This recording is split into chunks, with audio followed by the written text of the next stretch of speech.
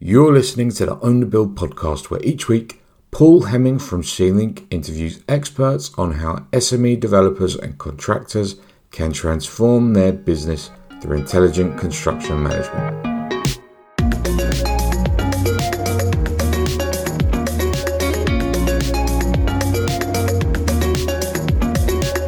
Hello and welcome to episode number 37 of the Own the Build podcast with me, Paul Hemming, and Liam Curley. How's everything going today, Liam? It's great, thanks, Paul. What's so good? Well, I said that last time, you were shocked, so I thought I'd I know, again. But it shocks me every time. You only say it when we sit down once a week in the Own the Build podcast. Is this it? This is the precipice of your week? Yeah. Yeah, I mean, this is the best bit of my week. Certainly working week. Yeah, half an hour in a room with me. It is pretty good. I get where you're coming from, Liam. Yeah, sure. But yeah, I'm just in a great place right now, Paul. And it looks like you are as well. I'm always in a great place when we're here and we're joined by such a great guest. So today, our episode is titled Applying 3D Visualization as an SME. And we're joined by Piers Mulroney, who is Strategic Planning and Policy Manager at View City, which is a software that helps people organise and visualise city data in the clearest way. Welcome to the show, Piers. Hi, nice to meet you both. How you doing? You well? I'm very good, thank you. Very good. Excited. How's your working week been going? It's been very busy. We're active in about 25 cities around the UK. So we just launched actually in Dublin, maybe a couple of months ago now. So we've been working with Dublin City Council. So it's our first kind of international move across. So trying to work out how the Irish planning system works. Have you got any trips there? Sadly, not yet, but I'm very excited for a trip to the Guinness Brewery Tour. So, I've been there. It's great fun. Very, very good. It's top of the to-do list, I'm sure, after a visit to the council. And the Jameson's distillery you should go to as well. Just go and drink. That's the idea, is to do a client bar crawl when we get a chance. So you're doing all the big attractions, council, Guinness factory, council top of the list. Council's most important, planning system, and then bar crawl. in that order. Excellent. So we've had a chat offline, Piers, and from what I can tell, you've had a really interesting career to date, in that you've worked in many different areas of property and construction. You worked at Lend-Lease, so contractor side, you've worked at countryside, and you also worked at Dacia UK, which is, I guess, kind of prop tech and really interesting stuff. So give us and give the listeners a bit of an introduction to yourself. Yeah, so my current role at View City is Strategic Planning and Policy Manager. So my background is actually land and planning. So I was kind of lucky enough to start. I started kind of 18, 19 working in real estate in London. So I was working with Savills when I was at uni studying geography. I then did a master's in real estate, which I didn't know was a real thing until I did it. Apparently you can get a master's in real estate. And then I started as a grad in Lend-Lease, which is kind of a big global development company, big Australian development, urban regeneration specialist, and got fascinated by how we create, the best possible developments in our cities and tackle issues like the housing crisis. From that, I then did move into Countryside, which is a major UK listed house builder that specialise actually in partnership development. So what that means is they tend to build in joint ventures with local authorities and housing associations. So they deliver really high levels of affordable housing in the kind of partnership model. So the council bring the land, Countryside bring the expertise, they develop the scheme in partnership and deliver really nice big housing projects around London. So I was involved in their land and new business team for about 2 years, securing new joint venture opportunities around London and the southeast, specialising in large scale housing projects. I then had a year off, ended up travelling, living in a van in Australia. So I had my quarter life crisis. Smashed it. I'd recommend it to anyone who hasn't done it. Have a year off and do it. That's a different episode podcast, which we'll cover on the side. So if you ever get bored of property development, construction, I'd always recommend living in a van. And when I was overseas, I was kind of looking at what I do with my career. And at that point, I was experienced in kind of property development, but I was fascinated by the idea of technology and innovation, as I think a lot of people are. And I was getting various kind of discussions with different innovators and disruptors in the real estate space. Dacia was a Swedish prop tech. They had a really interesting offer. They were just launching in the UK at the time, doing stuff around data analytics and big data. And so I joined them actually doing kind of business development, helping them launch in kind of finding UK customers. After about 9 months of that, I actually swapped then into View City, but into View City to do a much more kind of account management role. So I work with our authorities. So View City is a 3D visualization platform used in the planning process. And my role within View City was to basically help local government and authorities adopt this technology into the planning system. So using it at pre-app, going through into committee. So they wanted someone with a background in planning and development, just because obviously planning and development is sensitive politically. It's an area I'm passionate about, is how we bring in innovation into the planning system. How do we make the planning system engaging to actually tackle the issues that our cities face? And so my job is really to kind of work with authorities and cities around the UK and now Ireland. Go to Dublin, to try and go to the Guinness Brewery. Try and engage people in planning. If we have to engage people by doing consultations on a bar crawl, then so be it. Let's do it. Whatever gets people excited about planning, which is a really hard subject to get people interested in. I think it is made boring on purpose. We will try to do. So my job is to try and get people excited about using technology and planning and work with the government to do that. Well, everyone should be excited about using technology, right? Especially to move things forward. It's amazing the career that you've had to date, considering you're so young. You seem to have done so much already. So at View City, obviously, we're going to be talking about 3D visualization as part of this episode. So tell us, can you describe how View City is innovating in property? Yeah, so I mean, the principle of 3D visualization is pretty simple. The logic is 3D makes things visually engaging. We all walk around, understand the world by looking at space. We're real visual learners. That's how we tend to engage. And the challenge is basically, how do we help people understand what is, 2D drawings and plans, and also understand spaces that they haven't been. So maybe, even when you're looking at an apartment online, space you can't necessarily go to or access. How do we help you feel that experience? And the way you do it is you put it into a 3D world. Now, lots of different companies are doing different aspects of 3D. So some people are doing things like the apartment scan. So you have companies like Matterport doing the scans of actual premises. And that's one element of 3D. Another element is BIM. So in the kind of construction technology world, so you get companies like 3D Repo who are actually designing space in terms of how, the fixtures and fittings fit together, how you actually construct a building. Where View City really innovates is the city-wide context. So what we're creating is large-scale city models that are accurate to about 15 centimeters that sit in video game software, which then, best way to understand it is it's like a really accurate version of SimCity. So if anyone played video games as a kid, we've done exactly that. We've made it suitable for adults and professional planners to use. You've got Liam's attention instantly. So it's I'm in.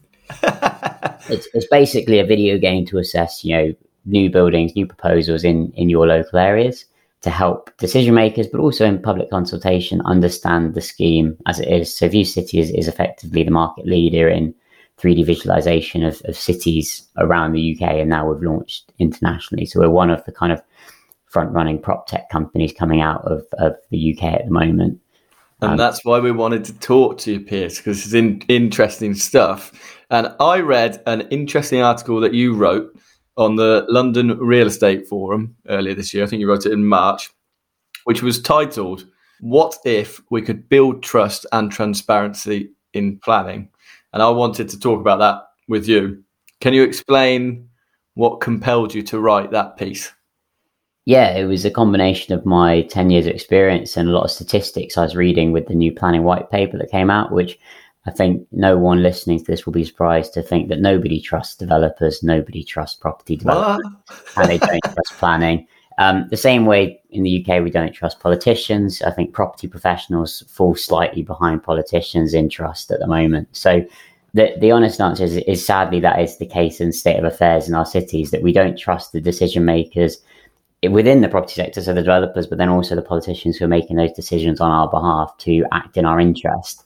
And the big passionate plea to it was, what if we actually could trust people to act in our interest? And one of the ways that you can trust people to act in your interest is to understand that they know what they're looking at, and you've also can understand and review what they're looking at.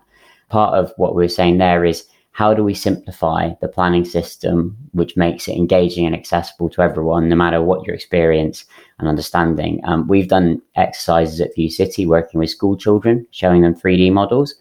A school child can tell you if a building looks big or small. So, from the age of 5 or 6, irrelevant of your educational background, you can assess a building. We all experience space from a very early age. We're all capable of understanding space from a very early age. Therefore, everyone has a right to comment on what space looks like. And I think sadly in planning, a lot of the time, people don't feel like the system is accessible to them, whether or not there is public consultation going on that they can access. But then also they don't then feel confident enough that when they do comment, what they do is actually listen to. It's more seen as a question of getting through the process and not true engagement in consultation. It's seen as this is what we're doing and we're just looking for you to not complain too much about it. So that was the principle of the article, is to say, in this new world of technology and innovation and accessibility, if we make all this information accessible to people and help them understand it in a visually engaging way, hypothetically, could you then trust people to build what they're going to say, build what is needed in your area, and understand what they're going to build, and ask them the good, challenging questions at an early enough stage where you get positive change for everyone?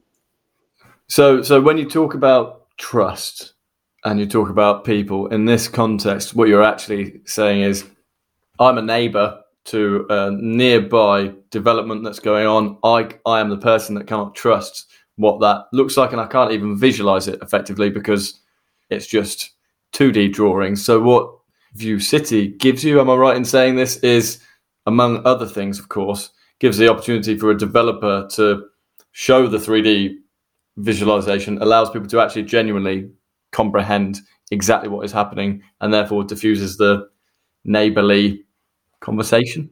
That's one aspect of it. The other aspect is, so it's that inclusiveness is what we go for. But the other aspect is actually, does the developer understand what the architect's doing? Because there's this whole professional tier that exists, which actually, same with the contractor. Does the contractor understand what they're being asked to build? And there's a huge, whether, the public are a whole different scale, but you have, trained engineers and architects and developers and investors who are trying to understand these buildings and proposals and value them. And they don't tend to really fully understand them. So actually, there's a massive case for within the industry, and a lot of View City actually is mainly used within the industry to share on projects, to help project teams understand, or investors understand, what they're looking at. What is what does a new big building in Reading look like? What does a new building in Leeds look like? And it actually is a tool that is useful for experienced, trained professionals as well as the public. So it's about inclusivity. And also, a lot of people are scared to ask the stupid question. But when you're looking at drawing, sometimes you'll be like, I don't understand how that is going to look. I can't visualize it. Not all of us are that way engaged. That's not how we all like to learn and process information.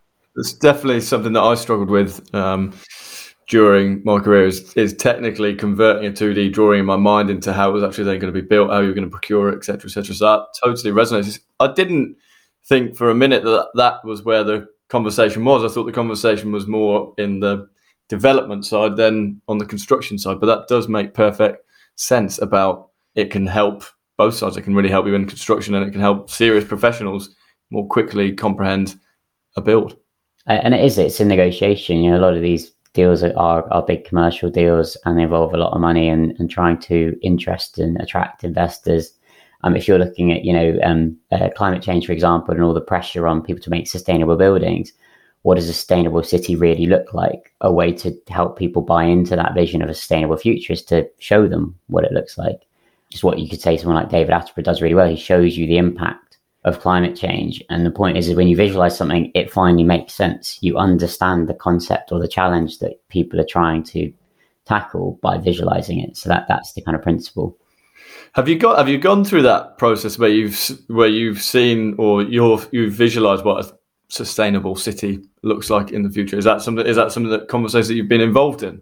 We've been involved in really interesting conversations. So one of the fascinating ones is, for example, if you have a model of a whole city, you can work out where you can put solar panels on every building.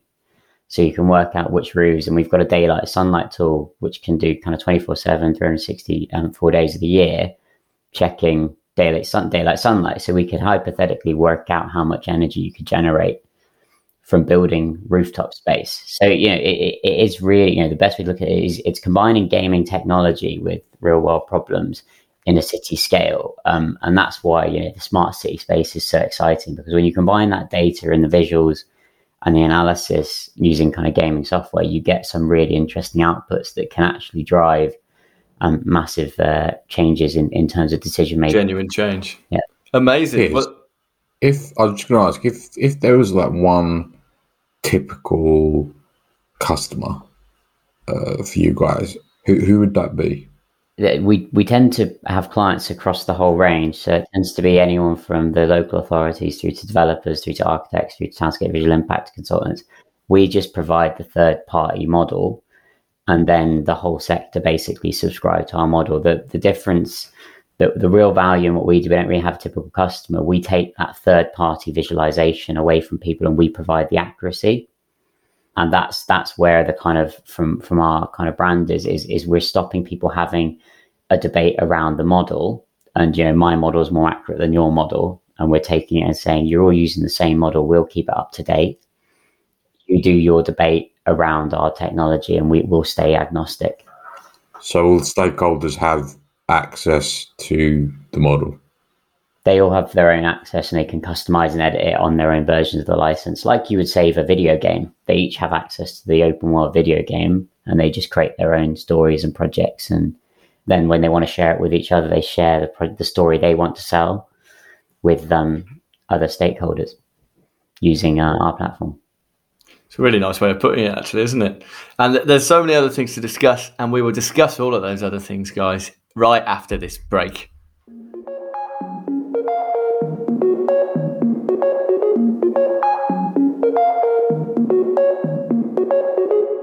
Own a Build is brought to you from our sponsor, C-Link, software used by developers and main contractors to manage subcontract procurement in one place. Find subcontractors, automate tenders and contracts, control construction program, compare prices, and improve project profitability with C-Link. To find out more, head to c-link.com. Now back to the show.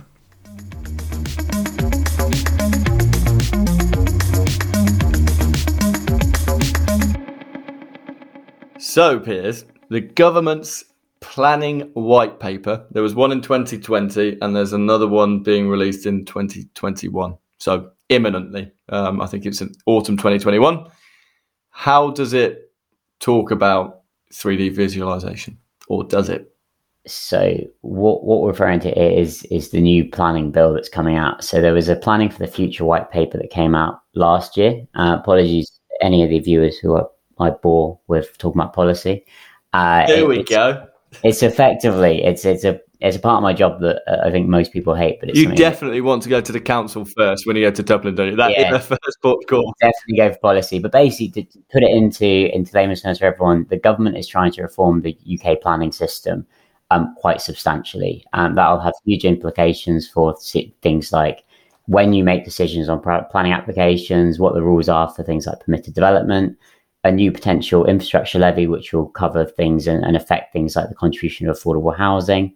So there's lots that's going to be in the planning bill. So they're drafting the planning bill at the moment, and then it will be debated in Parliament. Unsurprisingly, as it was launched in 2020, there was a lot of reference to technology and how we can bring technology into the planning system. So obviously, a part of that refers to engaging the public better. So a big element of the white paper was about this absence of trust within the planning system. The fact that if you look at situations like the housing crisis, even something that, like COVID, the impact of COVID on how we use space is absolutely massive and not to be underestimated. If you talk about some of the living conditions people were living in COVID were just not suitable for human habitation because of the way that we build our cities, and we were building flats. They weren't meant to be occupied and worked in 24/7, and nobody could claim that they designed them to do that. And therefore, a lot of the space wasn't fit for purpose and has changed based on COVID. And you also have things like, for example, the future of the high street with the amount of online shopping and the big rise in logistics centres. So a lot of the planning system clearly hasn't quite worked and isn't delivering what we as citizens need in the UK in terms of affordable housing and spaces and good spaces to work. Also from that, the other argument is we need more sustainable buildings to tackle the climate emergency. So planning as a system has to reform. Now, this means that they want to encourage development and change, but they also want to do it in a way that is inclusive. A massive element of that is how you consult the public really early on something like a local plan. So just to give everyone the context of how long a local plan can take at the moment, it can take up to 7 years. So if you imagine to build 100 homes in your local area, to allocate that land and get it through the local plan process with all the consultations, to then buy the site, to then immediately build the homes, to go and have someone living in that home, will probably take about 10 years from start to finish. Without any problems in construction, without anything going wrong. That's just crazy. How the UK system works. Now, if anyone, it doesn't take a genius to work out that 10 years to build 100 homes might explain part of the systemic problem in housing. One of the big complex issues, it's an easy one to look at, is to say, could we potentially build a house quicker than 10 years? Crazy, isn't it? Now, if you get the pop-up tent, you can set up a tent, which hypothetically is shelter in 60 seconds. So we're trying to aim between 60 seconds for a tent and 10 years for a house. And if we land somewhere in the middle, we'll be going somewhere to tackle the issue. So the aspect of that is inclusive engagement. So what the government's trying to do is obviously reduce down 7 years to 3 years. Now that requires an incredible amount of consultation. Now, if you imagine the amount of consultation and time for consultation that was fitted into 7 years now being condensed in 3 years, is how do you take a system that is already seen to be not that effective at engaging the public and reduce the time scale that people have to engage the public and build trust at the same time? The obvious answer is technology. Put it in front of people on their smartphones, put it in front of people on their way to work, give people a right to consult, create, apps for local authorities so you know what's being built in your area, do the stuff that engages people in planning and puts it in front of them where you can get responses in 3 years as opposed to 7 years. 3D visualization is a massive component of that. So as opposed to having to host urban rooms and consultations in person, how much content, and this is all about content creation, how much content can we put from a planning perspective in front of people? Which does mean, how would you explain how a local plan is made via a 2-minute YouTube clip? Because that's how we all consume content now. We don't sit and listen to the head of planning in Wolf Forest talk for 3 hours on their local plan. We Speak for yourself. The 2-minute. I personally still do watch them for 3 hours on the local plan. I was going to say, Piers, go on, you're not fooling anyone, mate. Yeah, I am the one that sits and listens. But, that's the challenge. I'm well aware of how much of a loser I am. That's the dangerous part. But so the goal is can we create engaging content? 3D visualization is a massive element of that, which means the government is pushing hard for 3D visualization to be part of the planning system. So we're already seeing it come into pre-app in a number. So we work with 30 of the 33 authorities in London using View City in the planning process in London. So when you go in for a pre-app consultation now, you're probably asked to provide a 3D model. Now, pre-app is basically when you go in to say, hypothetically, can I build this? And that's where they really want to talk about density. And density doesn't necessarily just mean a tall building. Density just means how big a block you're looking at. But it's really easy. If they can assess that on day one before they've done any further work, it's a very quick way of going, yes, no, does this scheme work? And doing that in a visual way makes it really easy to tell someone, look, I don't like it, or look, that doesn't look right, or that could be better. Sorry. No, sorry. It's interesting because before you go on, I just wanted to come back to the pre-app and the fact that it's now coming into more and more boroughs in London and other councils, I guess, that 3D visualization as part of the pre-app is important. Is that on big schemes, or is that on, generally speaking, all schemes?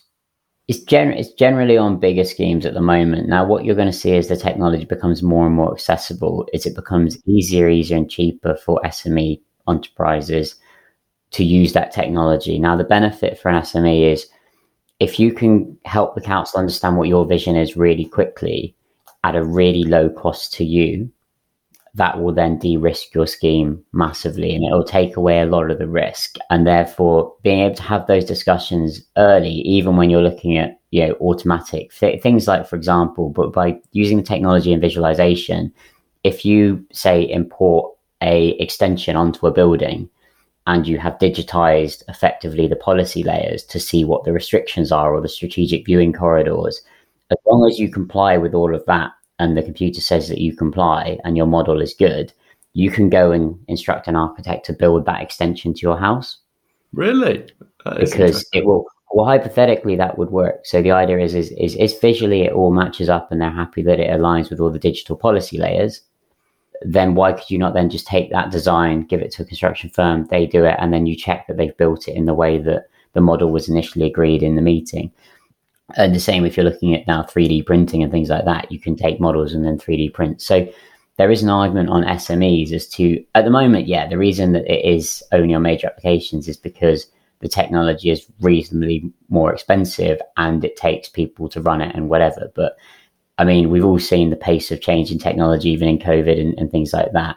Technology moves so quickly now in terms of jumping forward and being able to do things that it's not unrealistic that you'll see more 3D visualization. So, for example, everyone's smartphones and the new kind of iPhones or whatever have the ability to scan a building.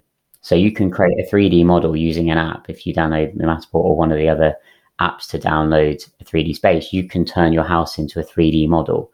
That previously would have taken someone who knew how to use 3D design software. They can now do that automatically. So yeah, that's one of the most interesting aspects is how it does then start to, the concepts of this technology then apply to the SME developers because you can do it. So the challenge is basically is what do you say to your politicians is, well, I want to engage in 3D, so I want you to show me something in 3D. So there's no reason why if you say to the authority, well, I want to know what I can build on my house, they should not then be able to show you that, and they should be able to say to you, this is the space you could occupy and these are the constraints, and they should be able to visually explain those constraints to you in an engaging way. And that's the idea, is showing people the policy to help people understand that. So is that where it could end up then? Could it end up that you have this 3D visualization of cities or of anywhere where you have the planning restrictions built into the model so that people could see, oh, if I can do this and there's no problem because there's a 3D visualization of it? So we're already there in places like London with the strategic viewing corridors. So there's skyscrapers and towers that are going through the city of London that are specifically a certain height because the viewing corridors are mapped on View City, and that's done. The challenge is how we bring that down to a local level, so getting all the local views in and things like that. But hypothetically, and if you talk to kind of the major kind of tower developers and people in the city of London, that is what they're already doing because all their developments are of that scale. Your bigger challenge is when we start to look at places like Leeds and Sheffield, when we're working with them at the moment, and Nottingham, in terms of how do we create that 3D digital twin. We're really going on a journey with our public sector partners to understand how this works. No one knows the right or wrong answer. That's why it's really important for SMEs to get involved in the debate. It is an interesting debate to be involved in. There's lots of opportunities to kind of make money for your business as well. Yeah, that makes sense to me. And again, it always feels like, and we're big champions of the SMEs on this podcast and generally in our lives, aren't we, Liam? But you definitely don't want the SMEs to be excluded from the conversation, which has happened on many things, I guess. We're kind of a bit like the BIM conversation that we've been having separately, Liam, on previous episodes, where you do just feel like there's this whole thing happening without 90+% of the sector having a voice. So I completely endorse what you're saying there, Piers. Is it the accessibility at the moment where the technology has its primary challenge? Is it difficult for SMEs to go and access it because they're priced out? Or where do you see the primary challenge for the technology at the moment? I think the primary challenge in terms of engaging SMEs is that economies of scale, is that it honestly makes more sense to tackle the issues around major applications where there's huge amounts of money being generated which fund this sort of thing. There is a really interesting moment you're seeing that coming out of MHCLG, so kind of central government on housing and local communities. They're starting to put money into prop tech innovation. So they're funding money into specific projects around digitizing the planning system and allocating them out to authorities. So they're starting to do more. The honest answer is it is just people chasing the bigger fish when it comes to this idea. But if you look at, the scale of Matterport now, Matterport is now scanning everything. So most estate agents will have a 3D tour of a house because it's reached a scale where it's scalable. So if you look at it, I mean, even with us, we started obviously in London and Manchester and those places, but we are in Woking, Guildford, Leeds, Sheffield, Nottingham, Bristol. So the scale really doesn't. I had an interesting meeting last year with Winchester Council. So it really is a question of just economies of scale. It gets cheaper and more efficient for us to do this all the time. The new technology means that you can, like I said, there's new ways of doing this, and there's ways to make it cost effective. So the technology is there, and clearly it's being rolled out in other sectors. It's on people's iPhones to do 3D, as you were saying, 3D visualization. But as a sector for us, for property and then eventually construction, where it ends up, our challenge is pushing the money is all on these bigger schemes with the bigger apps, and that's where the money is at the moment. So it's still not quite filtering down to the SMEs, or am I wrong there? I think from our side, a lot of our clients are SME businesses. So if you've got a specific, so small, 4 to 5 medium person practices, we actually offer a small practice discount. So if we're working with our clients, we'll discount the cost to make sure we don't exclude them.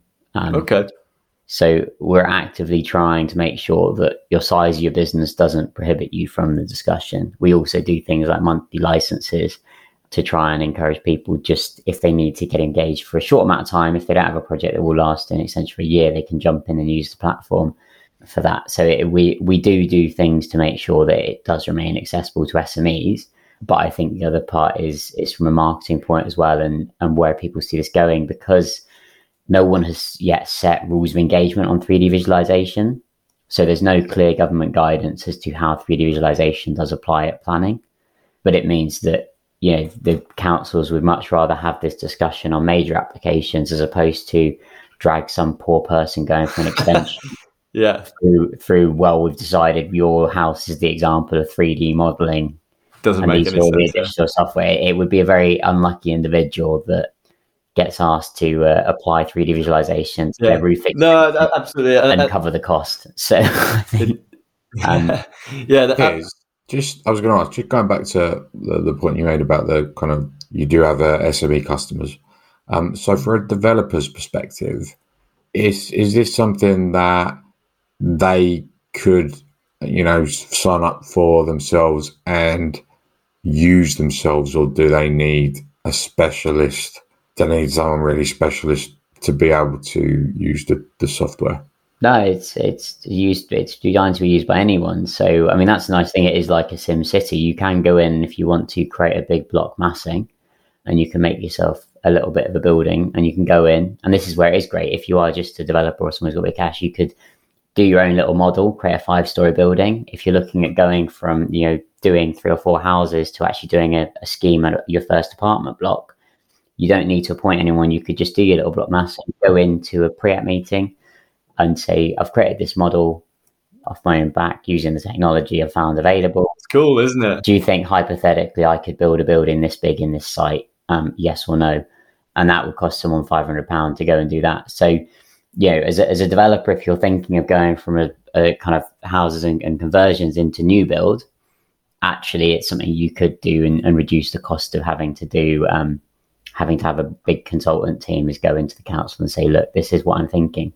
And this is the idea, is it's to help people inclusively understand your idea. If you go and you go, look, I've done a lot of houses, I want to build a big block like this, what could possibly go wrong?